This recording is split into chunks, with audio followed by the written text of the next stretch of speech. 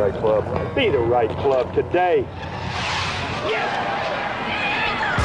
Johnny, that's better than most. How about in? That is better than most. Better than most!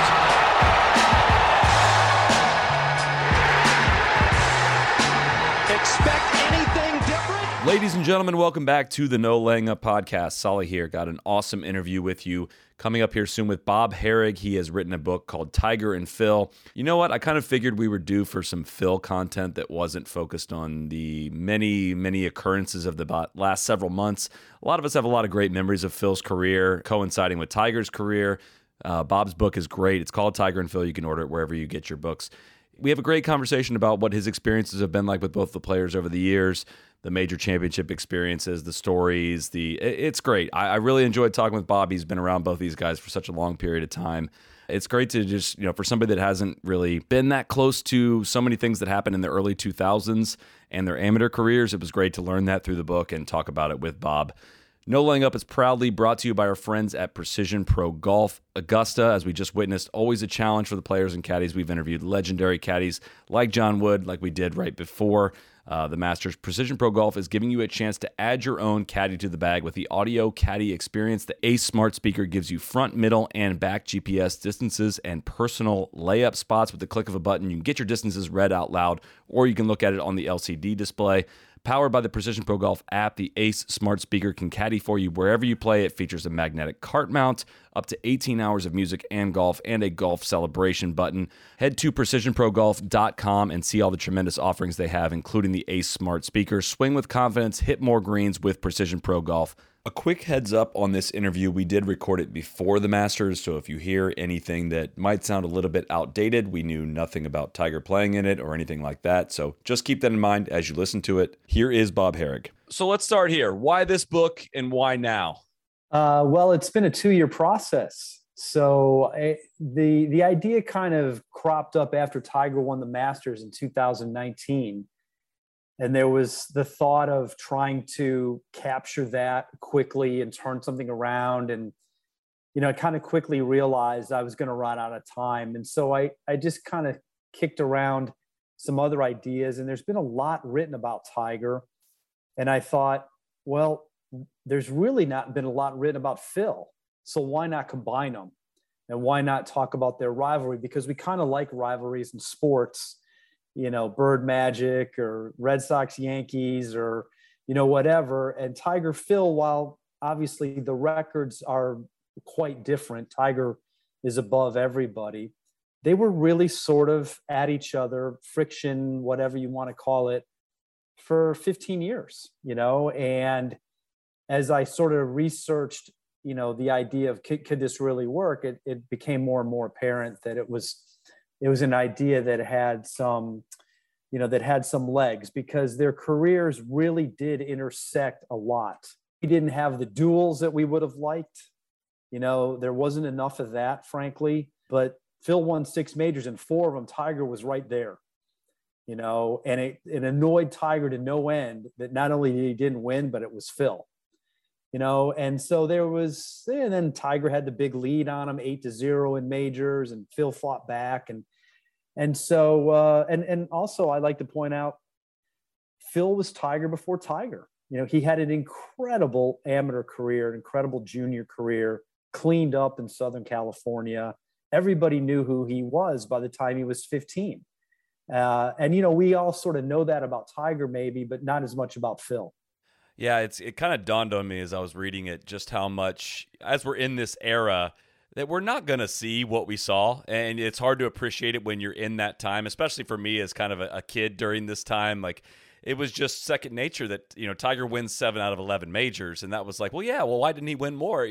And then you get to 2005 and Tiger wins 2 of them and Phil wins 1 of them, Michael Campbell aside. Like, it's just like, how are we going to see 2 players emerge from an era and compete at that level ever again? I'd be hard pressed to imagine that we would. And you've covered golf for a long period of time. Did you know while all this was happening how special that this was? Probably didn't appreciate it like I should have at the time. You're right. It sort of became what you expected. I mean, it's crazy to think back that there were many times when Tiger, you saw this bet out there, Tiger or the field, and I mean, people would take Tiger, I mean, it's crazy talk, right? I mean, who would do that? But that's how good he was and how solid he was. And, it was exciting actually, though. I mean, just, there was, some people had the sense, well, he wins all the time, but I go, but he's not supposed to. And sort of the drama of him sort of getting there almost always. Can he do it again? It was a story. It was a huge story always. And you're right. I mean, today, there's a lot of factors, I think. Would we have a rivalry with that? I mean, unless you talk about Brooks and DeChambeau, who haven't really gone head to head in golf, there aren't rivalries now. These guys are all friendly. Tiger and Phil were not like these guys at all. I mean, now look, they all want to beat each other, and I'm sure they're stone cold on the course, but the chumminess afterward, that never would have happened with Tiger and Phil. They weren't waiting around for each other.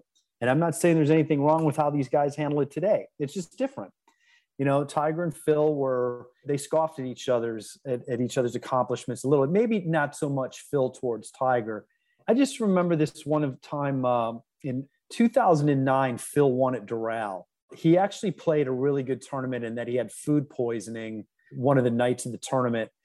And Tiger had come back that season from the knee surgery, and it was only his third or fourth event back. And somebody asked Tiger, hey, how impressive is it that Phil, was able to do this despite food poisoning? And Tiger went right to, well, what's the big deal? I won the PGA 2 years ago at Southern Hills. It was 100 degrees. It wasn't that hot. He just wasn't going to give it up for the guy. And it took a long time before that ever happened. We're going to jump around timeline wise, kind of Last Dance style, I imagine, through this conversation. But I get to, the part where we're talking about the Ryder Cup later on in the book and talking about Phil and Tiger. You have a line in there that talks about them exchanging numbers. And I'm stunned by this, maybe, to find out that did Phil and Tiger not have each other's phone number until 2016 or 2017? Is that right? I'm not sure if that's exactly true. Okay. I think Tiger probably changed his number a few times because there's references earlier when Phil reached out to Tiger around the time of the scandal. I'm assuming he did that via text, but he never really said how he did it. I don't know if he called him and left a message or what have you, but he reached out to him and, sort of offer some support. That was one of the rare times anything like that happened in those days. It happened later in the time frame you're talking about, but not back then. And I don't think that there is one thing you can point to as far as the genesis of the Tiger Woods beef. I'm not even, the Tiger Phil beef, I should say. And I'm not even sure beef is the right word, because if I'm reading it, how I read it in the book, it sounds like there's a little spat here that maybe a guy took a little too personally, but it came kind of tangentially. Like Dave Pelz makes a bold statement, then Steve Williams makes a bold statement, and it reflects on Phil and Tiger, and maybe they use that internally to drive their competitiveness. But where does it stem from in your mind? Yeah, I don't know that there's a specific point in time. You're right. I don't think there was just this hatred or any kind of rancor between them. It's just that, they were chasing the same things. And there was a 5-year age difference. Phil already had a family. Tiger was very much on his own. They lived in different parts of the country. We've heard this many times too, but Tiger didn't let anybody in his age group get close. He was going to, his friends back then, and I write about them, Mark O'Meara, John Cook, those guys were a lot older than him. He didn't view them as threats. They showed him the ropes. They were friendly. Obviously he wanted to beat them when he played them, but he didn't see them as being long-term threats. His rivals, Phil, Ernie to some extent, Ernie Els, Vijay Singh, he was going to keep them at arm's length. Certainly Sergio. Early on, there wasn't the friction between Tiger and Sergio. That grew over time. He just really didn't have close friends out there. And I think that's where it stemmed from. And sometimes people took it the wrong way. They took it like, oh God, he hates that guy. No, he just wants to beat him. He's not letting him get close. Phil was far more pragmatic, far more deferential, always talked about how great Tiger was for the game. Tiger's praise of Phil was a little bit harder to come by. He gave it when, you'd have to coax it out of him. He gave it, but it was far less than what you'd hear from the other side. Well, it's funny you say that, because you say in the book too that Phil has, for every veiled comment or kind of jab that Phil ever threw publicly at Tiger, it's, coated with 35 other things he said positively about it. And it seemed like the equipment line, and for those that don't know that story, kind of take us to why was what Phil said about the equipment such a big deal? Was it a big deal, I guess? What was the line, and why did that? Because if I look back at that, it seems more or less that he's kind of complimenting Tiger more than he was throwing a jab at him. But it seemed like anything that those guys gave each other, they were going to use in some way as fuel against the other guy. Yeah, I mean, the story there was, I believe, in 2003, and this was at the time in the game when equipment was really evolving. And, some of these guys were still using steel shafts and smaller headed drivers. And Tiger played a driver that was 43 and a half inches. Now we're talking 44, 45, 46 is the limit. It's going to be the limit. Pretty much everybody's playing 44 or 45 today. But back then, it was a lot of guys had moved up a little bit, were lengthening the shaft to hit it farther. Tiger resisted. He didn't go to the bigger headed woods. He kind of stuck with what he had gotten there with, for the last few years. And why would he? He was playing so great in the early 2000s. Why would he ever change? He eventually did. He went to the Nike ball, which meant a huge deal. But Phil basically said, hey, he's Tiger's playing with inferior equipment, and he hates it that I'm blowing it by him now. Well, the inferior equipment was taken by many to mean, oh, those Nike clubs that he's using. And by the way, Tiger's getting millions of dollars to endorse those clubs. They're not any good. That's how they took it. Phil, I believe, and he has since said, and others back him up, he meant inferior equipment in terms of not utilizing the better technology that he had available. Like Tiger could have used a longer driver. He could have used a bigger headed driver, and he didn't. And he was still beating them all. So to your point, yeah, it was sort of a compliment, but it wasn't really taken that way by a lot of people. It was viewed as a big diss on Nike. They were sensitive. There was some question about their equipment. There were guys who went to it and went away from it. But some guys had success, like Tiger and David Duval. And John Cook, who was a friend of Tiger's, was very put off by those comments. Like, he actually sort of confronted Phil about it once. So, but yeah, like, is that a huge, big deal in the overall scheme of things, of the things that we talk about today? No, but it in Tiger's world, it became something he had to deal with, and he had to talk about, and he had to sort of address. And he wasn't going to say a whole lot. He certainly wasn't really letting Phil off the hook. And that's where he would kind of use it to his advantage. Let Phil squirm a little bit. Let him get all the questions about that, and that's sort of how these things played out. How much of writing this book was from memory, note-taking, and firsthand experiences versus how much was research and things you learned for the first time? Yeah, it's a good question too. I mean, I would guess it was about 50-50. I mean, I was there for all this stuff. So I did not get a sit-down interview with Tiger or Phil for this book. That was never going to happen with Tiger, given that he was, at the time, he was working on his memoir, and he was I was told contractually he can't do anything like that. And I always sort of planned to get him here and there and ask a few questions. Well, COVID really impacted that. We had no access, basically. And then, of course, the car crash last year, he just wasn't out there. Phil was a little bit different in that he never said no, but we never got it to work.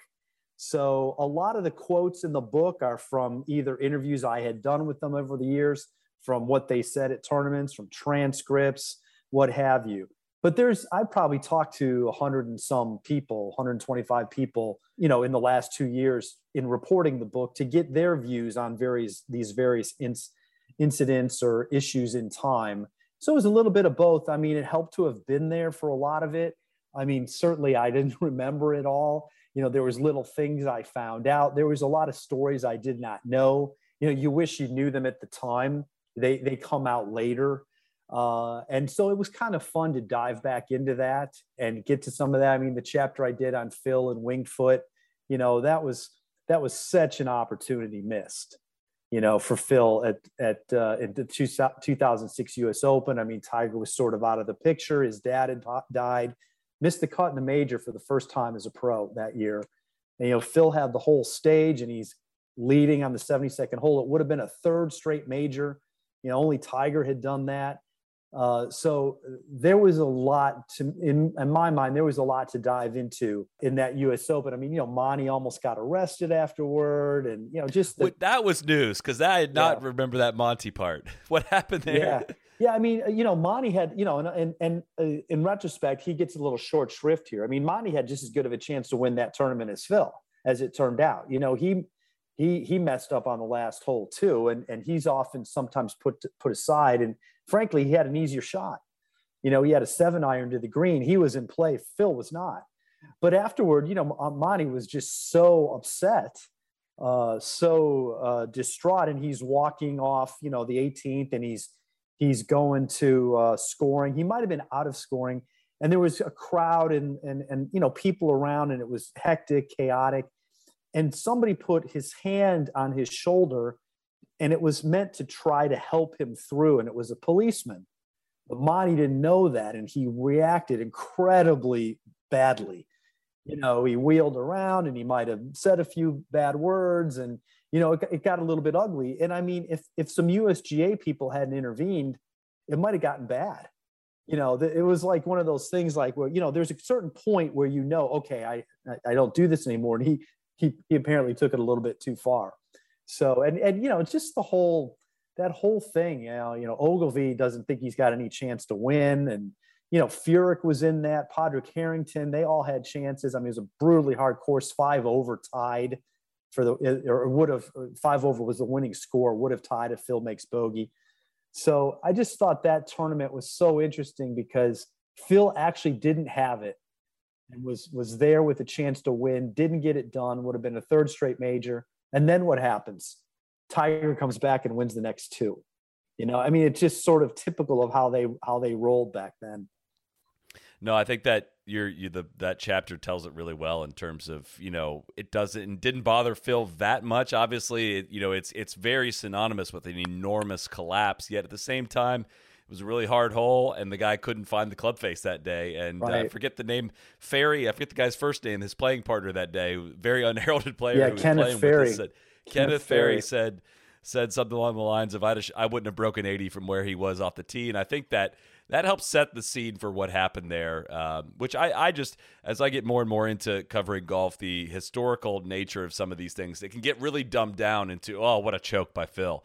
And it's like, if you dive back in, that's what I really enjoyed about this book, is diving back into some of the sequence of all these events. And, I maybe part of the reason it took me a while to get through the book is I would go back and watch highlights after reading about something. And something that stuck out was reading about the 2004 Masters with Phil and how there was so much build up to that. You mentioned it was 8-0 Tiger at one point in majors. And as you said that, I was doing the math, and it finishes 7-6 Tiger after that. I mean, it gets a lot more interesting, but he was criticized frequently for his playing style, for being aggressive. And he has a quote in there. He says, I'm going to play this way, whether it's Thursday, whether it's Sunday, I'm going to play this way at Augusta, and I'm going to play this way at the US Open.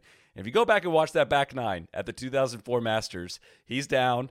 Ernie's doing stuff all over the place, all over that golf course, and he shoots 5 under on that back nine and makes that putt. I just thought that was very prescient, to the point where it's like, this playing style is going to be my way. I'm not going to change it no matter what you guys say about it, and that's what ultimately leads to his first major. True. That's true. And he played great coming down the stretch, and he knew he had to be aggressive, and that fit into his mindset. But I think earlier in the tournament, he played a more conservative style. He certainly did in 06 at the Masters. He's hitting cuts off the tee and he's trying to get it in play. That was a lot of bold talk from Phil there. There was a players championship where he really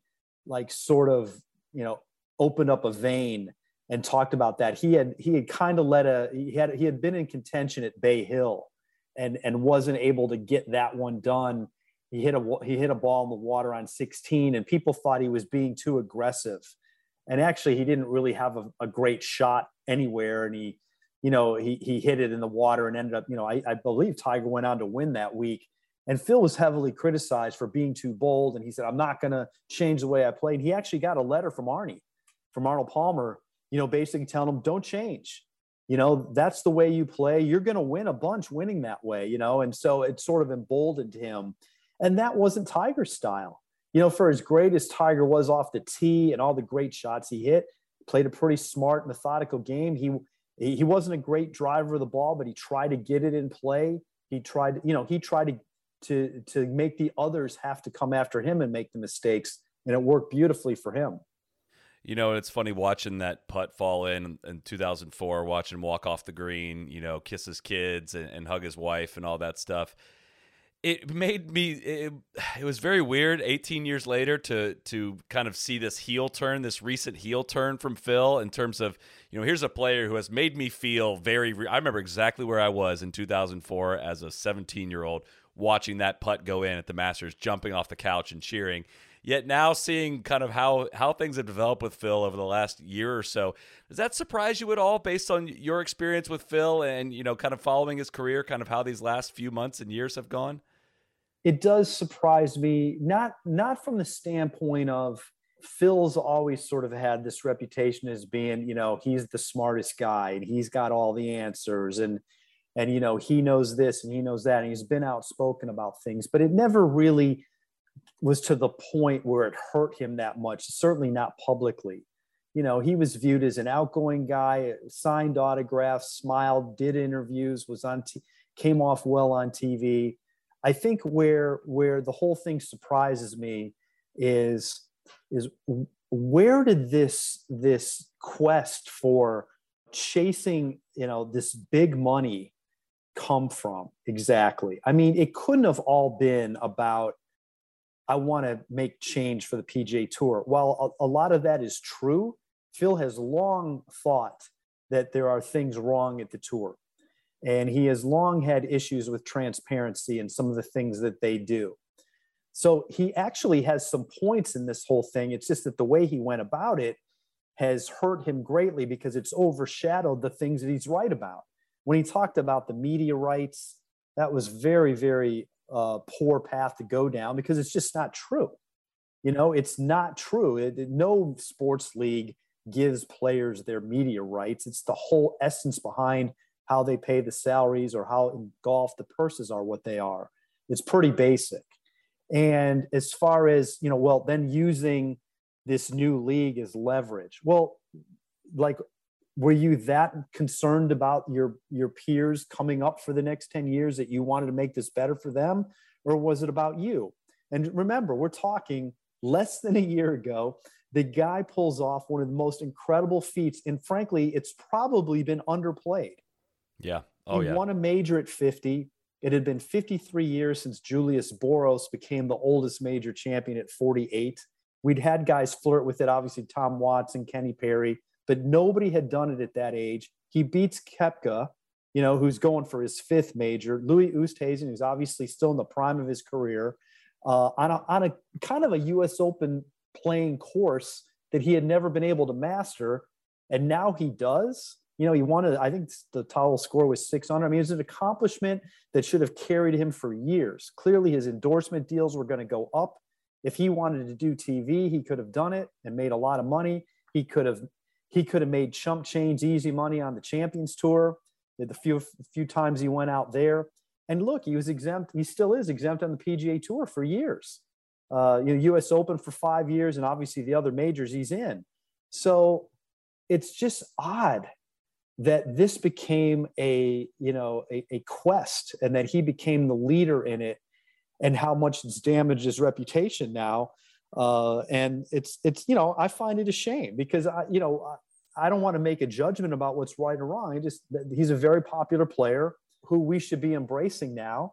And unfortunately, we're not. A quick break to check in with our friends at Original Penguin. There is a very, very, very good reason why you see us wearing so much of their stuff in all of our videos. I'm wearing a pair of sweatpants and a sweater right now that I've had for several years, actually. Their stuff is very durable. We absolutely love Original Penguin. They've been a great sponsor of ours. If you remember, they sponsored the 2019 version of Taurus Sauce at Pinehurst. I've got so much Original Penguin stuff that my wife actually made the comment that, hey, maybe you should like mix up your wardrobe a little bit. Like you don't have to shop, not everything you wear has to be from the same brand. I would tend to disagree with her because there's so many offerings. They've got jeans, they got golf pants, hoodies, sweatpants, t-shirts, you name it. They got swimsuits, they got shoes, they got belts, they got absolutely everything you could possibly imagine. Go to originalpenguin.com. Check out the new arrivals. Check out some of the stuff that you would have seen, us wearing in previous years on our YouTube channel or wherever you may have seen it. I promise you're going to enjoy it. They've been fantastic to work with, and I truly love wearing their stuff. Originalpenguin.com. Let's get back to Bob Harig. I guess, glad to hear that perspective from a seasoned journalist who, because for me, who's not been in this industry that long, it hasn't added up. And I was wondering if, someone who's been around him for 20, 25 years or however many it's been, if you were like, oh yeah, this was always going to, I'd have been surprised if that was your response. But I there's certainly, people that haven't thought highly of Phil. There's probably been some things behind the scenes, eye rolling. We really don't know the extent of all the gambling. Clearly that's in the background of this. Look, Alan, who's writing a book, Alan Shipnuck, who's writing a book about him, and talked to him. He's been around for a long time. I'm sure he's got a great book coming out on Phil. If it's me, I know what the journalism rules are. I know what the rules are, and I know what reality is. And the rules are, if you don't say it's off the record, I can use it. Well, all of us have had dozens, hundreds of conversations where those words are not spoken. But then it becomes apparent that the guy is talking to you as a human being and not as the person on the other side of a tape recorder or a notebook. And there comes this point where you have to, in your own mind, say to yourself, there's no way he can be intending for that to be written. And given the language Phil used, that would have been my clue. No way. He's just riffing here. And so, okay, now do you ruin a good story? In my case, I say to him, Phil, we're on the record. What do we're on the record here. What are you saying? Probably he recoils. He pulls back. Oh no, I don't mean for this to be on the record. Okay, now if I just let him off the hook, probably, but not really. I would say, no, look, you said that. We never agreed to anything here, but I have a sense that you didn't mean for me to use that, but I need something from you on that. You said that. Now give me something I can use. And you put him in the place of, okay, he's just saved me somewhat, but now I need to give him something on that. So in the case we're talking about here, the Live Golf and the Saudi stuff, all right, what's your true feelings on it? What do you think about it? And then if he says it again, then everybody knows. I mean, I certainly don't think he was misquoted, and I certainly don't think Phil ever said it was all off the record. But judging by what he said, I don't think he meant for it to be used, and he's been buried because of that. And I just think it's a great journalism lesson. It's a great, kids coming up thing. How do you handle that? I mean, we've all been there where somebody says things like in all of my dealings with Tiger, I typically had an agreement with him. If I'm going to use something, I'm going to make it very clear I'm asking him about it. Hey, look, I need to ask you something for a story I'm working on. And then boom. And then of course, his tenor changes a little bit. He's a little more guarded. He's not quite as flamboyant maybe. If we're just talking, and I'm not necessarily thinking this is for publication. If he says something that's of interest to me, say, hey, look, I'd like to use that. How can I use that? And then he might say, no, that is completely between us. Well, if I want to burn him, am I ever going to talk to him again? So this is how these things work out. And there's a part of me, look, Phil's a big boy. He's been through all this. It's his bad. It's on him. He needed to make it clear. He's talking to a reporter that he knows. He's talking to an author writing a book about him. How do you say those things and not make it clear? That's where it seems like a culmination of so many of the things we've already talked about in terms of him just needing to be the smartest man in the room and, needing to meddle in this book despite, Alan had made requests for him to sit for it and he didn't. And I talked to Alan about this too, and he made a great point of like, look, if he'd have said off the record, I'd have pushed back on that. Like, no, this is our chance to talk about the book, like talk to you for the book, and had that conversation in a different way. It just feels like he just couldn't help himself. And with that much media training and that many years of doing it, he should have definitely known. I mean, he could have taken that part of it off the record, and Alan was going to honor that. And obviously, I understand where he wouldn't have. Look, he's been trying to get the guy forever to talk to him about his book. You're not going to let him waste the entire conversation, and I can't use any of it. Certainly not. The whole thing is shocking. I mean, that Phil would get himself into that mess like that. Now, of course, that was said a long time ago before things had really heightened. We didn't know as much about the live golf stuff back then as we do now. We didn't know how serious it was, how organized they were, frankly. They really are. And so it's just, no matter how you feel about what he said, though, I just think from the golf standpoint, it's crazy that we are not talking about him going to defend his major, his major at the PGA Championship. Have you had any unpleasant run-ins either with Phil or Tiger over the years? Kind of what's your relationship been like individually with both of them? I've had a couple of instances with both. Neither of them were particularly bad. The one time I had 2 times with Tiger where like he snapped at me pretty good, but it was all in the heat of battle and it was completely understood and it was all fine later. One of them was, I'll never forget this, in 2011. And I think I wrote about this in the book to some degree, where this was when things were the Achilles issue at the Masters that year, the knee issue. And he comes back at the Players and plays only 9 holes. He didn't play again until the Bridgestone that year, which was the week before the PGA. And I remember asking him after one of the rounds, like, he was just kind of shaky and not looking great. And it was something about, he was very annoyed, very upset with himself. And I asked him a question about expectations. Like, why don't you just lower them? Like, why are you putting this on yourself? You haven't played, And he was sort of like, well, I don't do that. And I'm like, well, why not?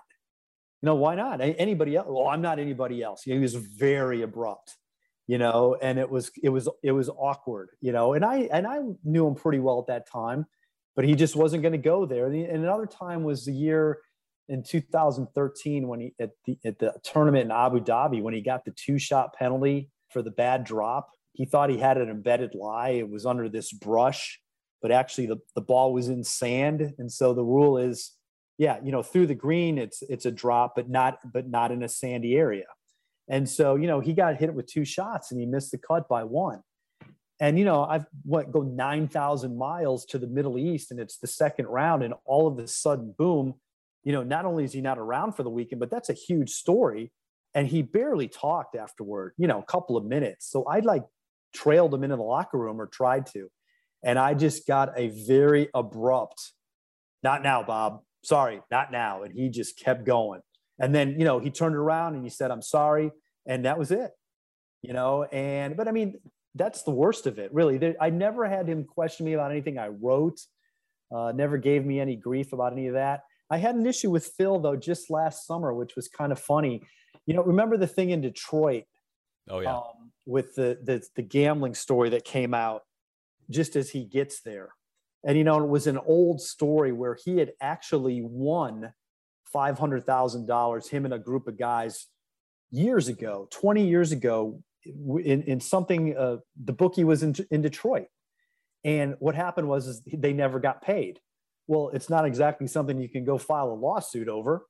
And what happened was this stuff came up in a trial in 2007 with some mob figures. And so there was this whole taint of maybe he was involved with some people like that. It's kind of ugly. And a guy in Detroit wrote about it. And there was no hook other than Phil was in town. And so, Phil was enraged by this. Like, why would this be coming up now? So I was trying to decide how to handle this. and kind of just came to the conclusion that if he talked about it or if any of his people talked about it, we would do something. But if not, we would sort of let it go, because it really had no point. There was no hook to it. So I called his attorney, and Glenn Cohen, he's based in Jacksonville actually.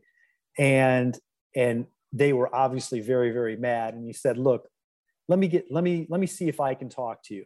I'll call you back. And a few hours later he did. And he was very careful with what he said, but he basically said, look, we're not disputing that this happened. We're just wondering, why is his name getting dragged through on this right now? He comes to this town, he's supporting this tournament, the local media attacks him. Why would he ever want to go back there? And so I wrote what he said. I gave their side of it. I gave what was in the story, and I wrote it. Well, and also Glenn said, Phil's not going to talk about this anymore. Well, Phil did talk about it. He ended up talking about it like after every round, and he was, he got more and more frustrated by it. And then he was very active on social media about it. And a couple of my stories got tagged into his feed. All of a sudden, I look one day to see what he's saying. I think it was on that Saturday. And I see that he's blocked me on Twitter. So I'm thinking to myself, now how petty is that? Really? So I texted him, and I was pretty stern. I'm like, Phil, really? You're going to block me on Twitter over all this stuff? I go, you do realize that I wrote what your attorney said. Like, I basically gave your side of the story. I go, I don't understand why this has you so upset.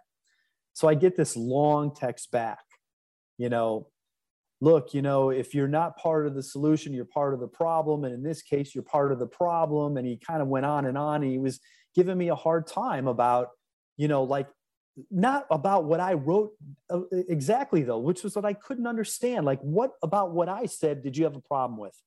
And so I wrote him back, and I said, look, Phil, I go, I understand you're upset about all this.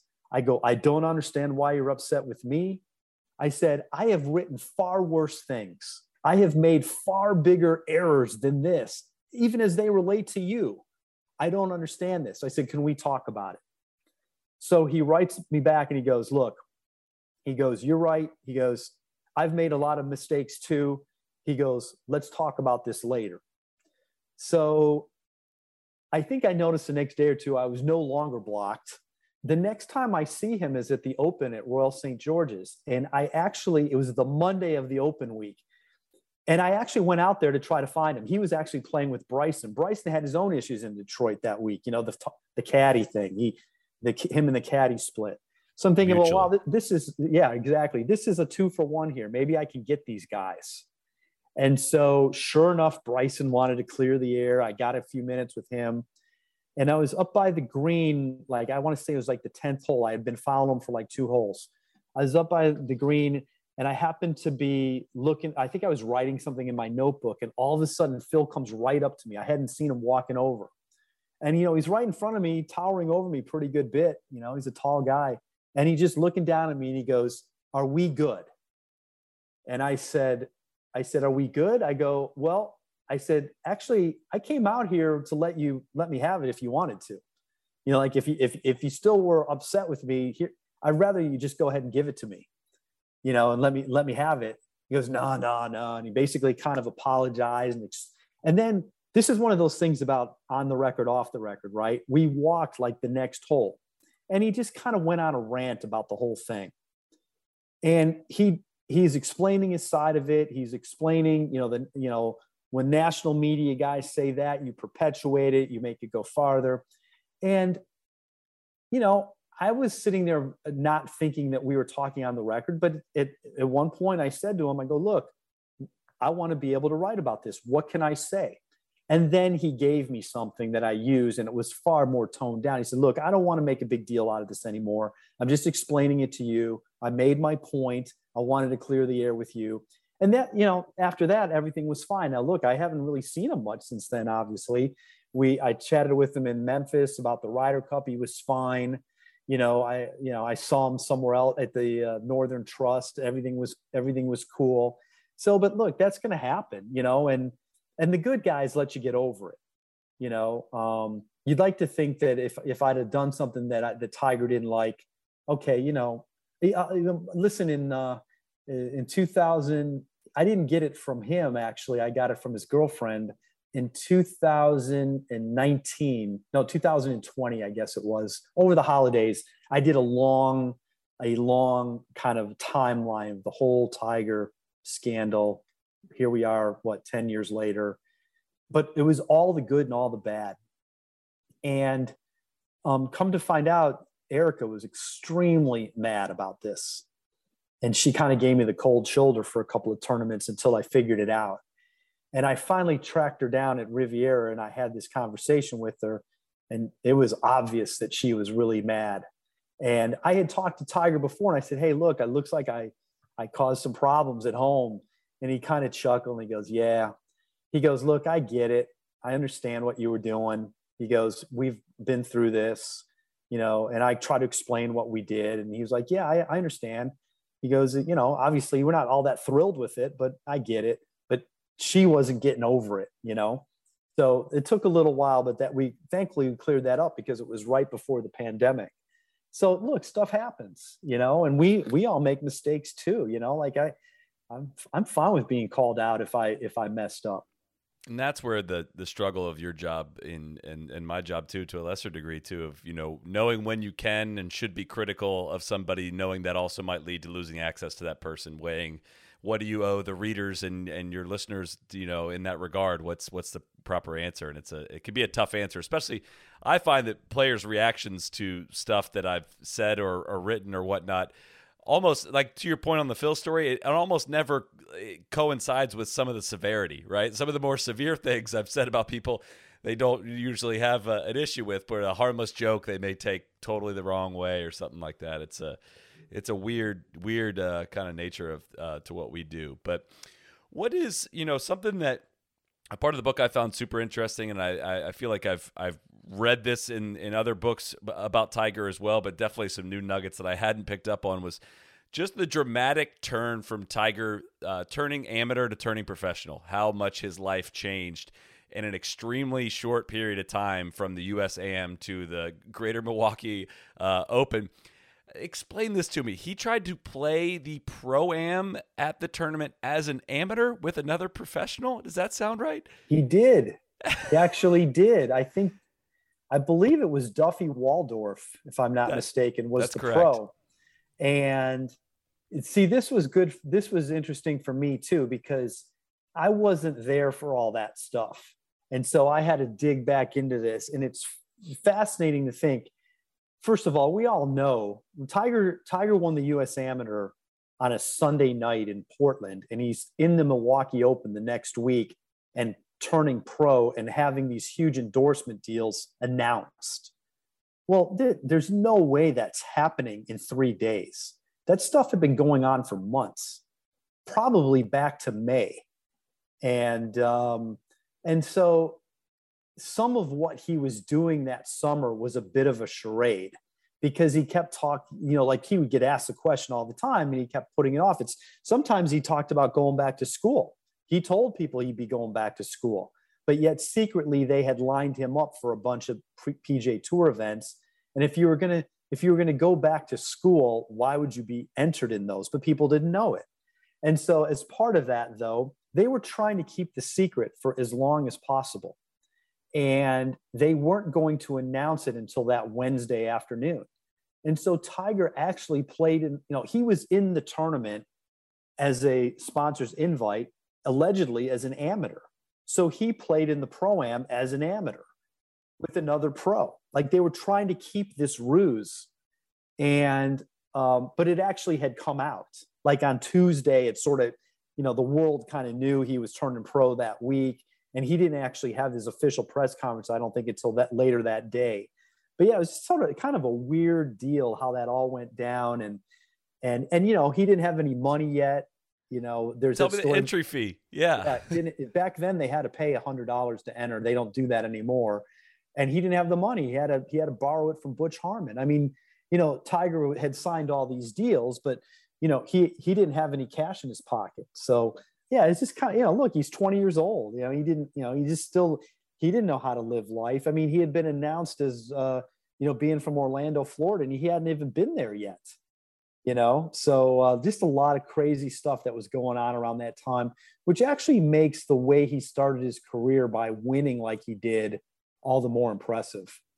Oh yeah. I mean, it's super interesting to me, somebody that was not around for the hype and the buildup, to read things like 5.3 rating for the U.S. Amateur Final, like for an amateur golf tournament, outrating every PGA Tour event from the past how many years. I mean, it's not even comparable. That blows my freaking mind. And how much the hype actually was before he even got there. Golf was not as big of a sport as it is now. I mean, he's the one that kind of brought this sport to the masses in a way that we'd never seen. Yet at the same time, before he was even pro, he was drawing those kind of numbers. Right. I mean, well, yeah. The crazy intersection with Phil is that on that day that he won the third straight, Phil beat Greg Norman to win at Firestone. It was then called the World Series of Golf. It wasn't a world golf event. And that was his 9th tour win. And it moved him into the top 10 in the world for the first time. And nobody paid any attention to it hardly because of the Tiger in the USAM, or at least it didn't get the attention that it should have. A guy who's Phil's age at that time, 25, winning his 9th title. A guy gets to 9 wins now. We're celebrating him. JT, Spieth, those guys. It's a pretty big deal when you're in that realm. And then you beat Greg Norman, who at the time was, that was 96, the year he had blown the Masters. He was still around number 1 or 2 in the world. And it's sort of like a secondary golf story, because of what Tiger's doing. It was pretty amazing. And speaking of secondary golf stories, the one that I had never heard before and totally got me was, tell us about what happened media-wise when Tiger is playing in what is now the John Deere Classic. This is 96, fall of 96, yeah. Right? Tell us what happens there. First of all, what the John Deere was up against and how that worked out for the media. Yeah, well, the John Deere seemingly has run into these issues a lot. They were staged against the second President's Cup. And that was being played in Virginia at the Robert Trent Jones course. And so, most of the top guys were there at the time. Fred Couples and, guys like that were playing in the President's Cup. And that was where a lot of the media was. And Tiger entered 5 or 6, 7 tournaments the idea was to get his card before the end of the year. He was going to try to earn enough money to be within the top 125 so he didn't have to go to Q school. In Milwaukee, he only won a couple $1,000s. So, the thought was, this is going to be really hard. What's it going to be like if Tiger goes to Q school? And then I think he went to the BC Open, was next, finished 3rd, rain delayed. They shortened it to 54. And I want to say the John Deere was either his 3rd or 4th tournament. I think it was his 3rd. And obviously Tiger gets into contention. He's the 3rd round leader. And all those media guys at the President's Cup said, see ya. And they left. And they all went to, Western Central Illinois to cover Tiger, who, for one of the rare times in his career, didn't finish it off after having a 54-hole lead. Ed Fiore, of all people, beat him. And, it was still a great story because Tiger was in the mix that soon. And he had a triple bogey early in the round. He made some mistakes. And obviously only a couple of weeks later, he won his first one. That blows my mind, leaving the President's Cup to go, one that he's competing opposite it. And it's funny. The only time he's ever been on the podcast, we just had him on for a short period of time. I asked him what his biggest a mulligan he would want or the biggest regret he'd have, and he referenced that tournament off the bat, losing to the Gripper, as he called him in 96. But for someone that had not experienced those, I really enjoyed that part of the book where you go through the sequence of events of what he went to get his card and how there was still this kind of underlying uncertainty as to how successful he was going to be as a pro. Because one of the things that sticks out too in reading it was he was not a slam dunk performer in professional events as an amateur. He did not perform anywhere near to the extent that Phil did as an amateur. No, I mean, if you didn't know what happened after Tiger's pro career began, and you just looked at their amateur careers, you could easily make the argument that Phil would have been much better, because Phil won a tour event as an amateur. 1991, he's the last guy to do it too. He won the Tucson Open. He was a junior in college. He actually came back to school, finished fourth in the NCAAs that year, and then won it the next year. He had played in a few pro events. He had a very good first Masters in 1991. Whereas Tiger never really did all that great in pro events as an amateur. Like, he missed a bunch of cuts. In the majors he played, he was really not that impressive in terms of where he finished. His game was impressive, but his scoring wasn't. Finished way back at the 96 US Open. Like 80 some guys made the cut. His best finish was 22nd at the 96 British Open that Tom Lehman won. And at the time, a lot of people said, this is his impetus for turning pro. Now he's ready. Tiger has even said that. But of course, as I was saying earlier, I think the decision had already been made. But so you say that Tiger, yes, look, the U.S. Amateur is incredible. But as we all know, winning the U.S. Amateur does not portend pro success. It's a completely different event. The guys he was beating, Buddy Marucci was in his 40s at the time. Obviously, Steve Scott was a nice young up and coming player who he beat. He beat in the last one. In the first one, he beat, was it Trip Keeney? Who never turned pro or didn't have much of a pro. It was Hank who had the pro career. So none of that meant he was going to be a great pro. And in his attempts to play well in pro events weren't all that great. So yeah, like the fact that he came out, yes, there was a ton of hype, but there was nobody expecting he was going to win at the rate that he did so fast. Yeah. Couple things there. You mentioned this earlier about Phil winning the 96 NEC. One blew my mind. 10-year exemption at that time for that event. Is that right? Yep. And that mattered a great deal to Phil. He talked about it. It seems ridiculous in retrospect. A guy who was never going to have to worry about that. Right. Yeah. But he was 3 or 4 years into his career. And he, yes, he had won 9 times, but, in his mind, having that 10-year exemption meant tons of security. That was huge to him at the time. And yet, obviously, it never mattered. He was never going to have to worry about that. But at the time, it sure did. I'm going to ask you to spoil a few more Phil stories here, in that maybe this one seems like it's on me, but I don't think I'd ever really fully heard the details of what happened with Amy's pregnancy with their son Evan, and how kind of scary some of those quotes were, and how that may have trickled down onto the golf course in 2003. But it's kind of hard to think about the golf after reading that. I'm wondering if you could tell us some of that story. Yeah, and that's one area I really wish I could have addressed with Phil all these years later. Now that his son is, I think 18, Evan would be, 19, 2022. That was 2003. And the bottom line is both Evan and Amy nearly died during childbirth.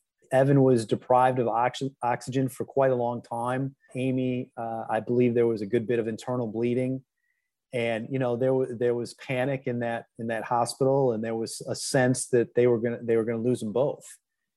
And in the aftermath of that, Phil was very, very shook, as obviously you would expect. It's sort of, it turned into kind of a lost year for him. He went and played the Masters the next month. He kind of went through the motions that year. And after a few months went by, though, he kind of used the off season and into 2004 to really refocus and to try to sort of, all right, look, I'm very, very lucky to be in the position I'm in. And he did. He got with a trainer and he did some things, and he came right out in 2004 and he won the Bob Hope Palm Springs tournament. And then obviously we know what happened at the Masters. But yeah, that was a very, very difficult time. Apparently there was some pledges, he said he was never going to gamble again. He told his mom that, there was just he just was, as you would understand, he was just incredibly distraught, and it had an impact on him big time. And it helped, I think it helped him get refocused on golf and realize I don't want to squander what I've got here. Yeah, the quotes from them overhearing the nurses talk about, oh, what a shame she's not going to see her three little ones grow up or things along that. If you read that part and then go watch 2004 and watch him run off and hug and kiss Amy and the three kids, it hits just a little bit different, through that lens. I mean, his son was a year old at that time. Yeah, it's amazing. On a completely different note, I want you to tell us about the jab that Phil threw at Michael Clark II, which I got to admit is a name that I had not heard before this book. Yeah, that was a good one too. That was one that I discovered in the reporting of this book that I had never heard. I can't recall off the top of my head. I'd have to look in the book myself to tell you which British Open it was at. But apparently this was back in the time of the grooves and all the stuff that being talked about. Guys had to really make sure that they were playing with conforming clubs. And Phil hit some shot that Michael Clark saw on TV that just reacted in a way that he was like, no way. No way. Like Phil had like a 40-yard pitch shot that spun back a bunch and was really close to the hole. And so I think the next tournament that we're talking about was Hartford. Hartford must have been after the Open then. And Phil has somebody, a rules person, come up to him and tell him, hey, we need to check your clubs to make sure they conform. And he's like, what? And, basically one thing leads to another, and he finds out who it was who apparently, you're allowed, any player is allowed to tell them, I want you to check so-and-so's clubs. And this obviously annoyed Phil to no end. And so he found out who it was, and the clubs were conforming. And so he basically wrote Michael Clark a note that he left in his locker. It was to the effect of, dear Michael, thanks for your concern about my clubs. Good luck at Q school this year, Phil. And looking at the time, they played it in November and it's July, and there was no indication that he was going to lose his card. I mean, I don't think he was doing well, but Phil rubbed it in pretty good there. And as it turns out, he did have to go back to Q school. That's fantastic. Now, along the same lines or somewhat similar, I want you to tell us the story of the rules official too, Will Nicholson, and the story about the 2004 Masters with Ernie Els. Yeah, exactly. Yeah, that was an amazing one to hear that too. I think you have to sort of understand the context a little bit. Phil's trying his tail off to win a major. And, he's got that Tiger 8-0 thing hanging over his head, always being asked when he's going to win a major. And finally, he's really playing well at that 04 Masters. And Ernie's playing well too. And Ernie's in the group in front of him on Saturday. And Ernie hooked a tee shot left off the 11th fairway. And down the left is a bunch of trees. And his ball had come to rest in this rubbish where they had left a bunch of debris, trees, branches, sticks, whatever. And Ernie felt he deserved relief from that. And two rules officials said no.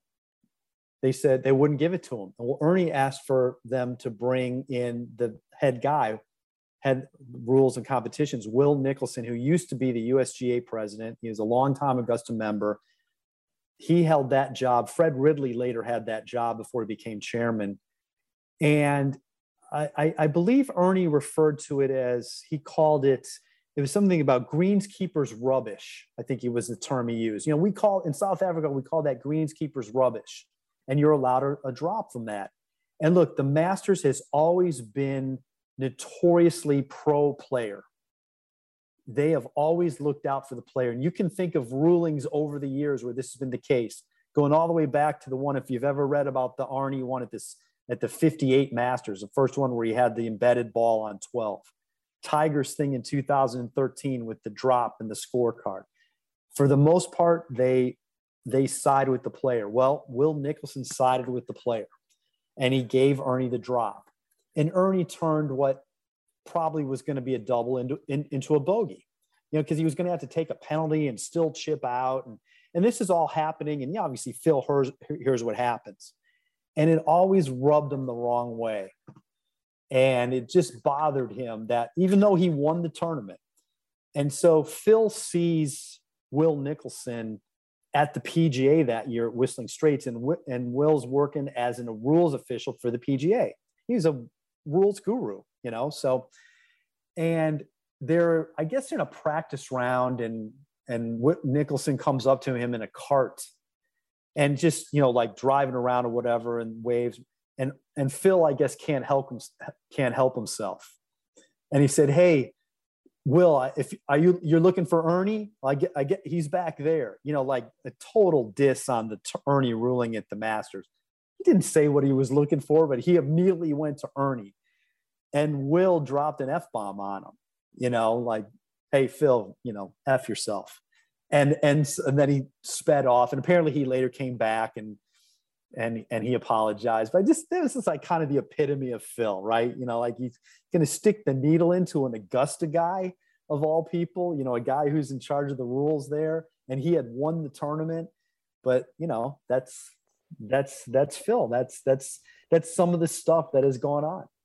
I love going back and hear the old quotes and stories like that. It's fantastic. And I never really connected the dots of how all, these particular scenarios worked out for Phil in terms of how the 72nd hole played out 3 different times for him, where the protagonist in the story is out of position off the tee, meaning Payne Stewart in 99 punches out, gets up and down for par. Tom's, I forget where he drove it in 2001 at Atlanta Athletic, but lays up, gets up and down for par. And Phil, when he's out of position at Winged Foot, instead of punching out, trying to get up and down, get away with par, goes for it and loses it there. And it just, after reading all these, it's like, man, Phil's a 6-time major winner. That's a class of its own, but it's really hard to not feel like, I don't know, sympathy's not the right word, but kind of like, you're kind of because you should be in the Tom Watson category. You should be an 8-time major winner probably, and I know he's had some close calls. The ball lips in 2004. Who knows what happens if it doesn't, but Troon is another thing too that, is just, he finished 11 shots clear of third place and didn't win. And it's just, that's a takeaway I had from reading it all. And I'm wondering, at the conclusion of writing this book, was there any big takeaways you had that maybe were different from what you thought going into it? Yeah, I mean, certainly Phil, you can make the case that he could have had 10 majors. Yeah. Some of it was of his own doing. He was in contention at a U.S. Open that, I believe, the one that Corey Pavin won at Shinnecock. It's sort of bad luck in a way. Not completely. Phil had his chances. Pinehurst was difficult that final day. Guys were making mistakes, but Phil had chances down the stretch. He actually led with a few holes to go and then found himself behind. Had a really good chance on 17 and didn't make it. And then he's behind. And then, he has a guy get it up and down to beat him. And then it happens again at the PGA Championship, where, by the way, at the time, Phil's score was the lowest of any other PGA Championship, but one guy beat him, and then he doesn't learn his lesson from that in 06, and one of the great wedge players of all time. Take your medicine, punch it out at Winged Foot, get it on the green. You have a chance to win with a 10, 15, 20-foot putt for par, or you're going into a playoff. Those guys beat you that way. You didn't do that. The Troon example is a really good one. That was a tournament that, one guy, he played great. He nearly shot 62 the first round. There's others. I mean, Marion, that Justin Rose won. That was a great opportunity. He gave himself a pretty good chance at Bethpage in 09. And, Lucas Glover, not a very heralded player, beat him. I mean, look, we can say this about a lot of guys, but again, it points to their greatness. How many times were you there too? It's not just the 6 that you won, but there's 5 or 6 more that possibly he could have. Yeah. I certainly hope that there's a better conclusion to Phil's storied career than the one we're kind of left with right now. And I have a feeling there will be, and there's a chance for redemption here. But the book is called Tiger and Phil. Where can people get it, and what's the best place to order it? Amazon's probably the best place to order it. It's pretty simple. You just plug in name Tiger or Phil or whatever. It'll come up. My name, it'll come up. That's the easiest way. It'll be in bookstores on the publication date, or if not, a little bit sooner. It should start trickling in. So I always encourage people to support their local bookstore if they can.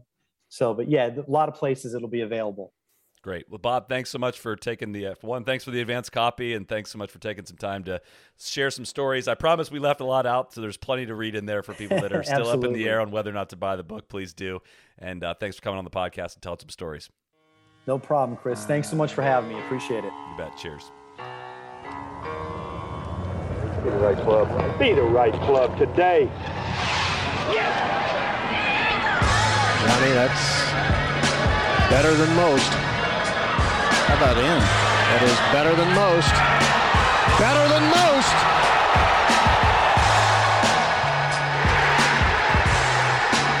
Expect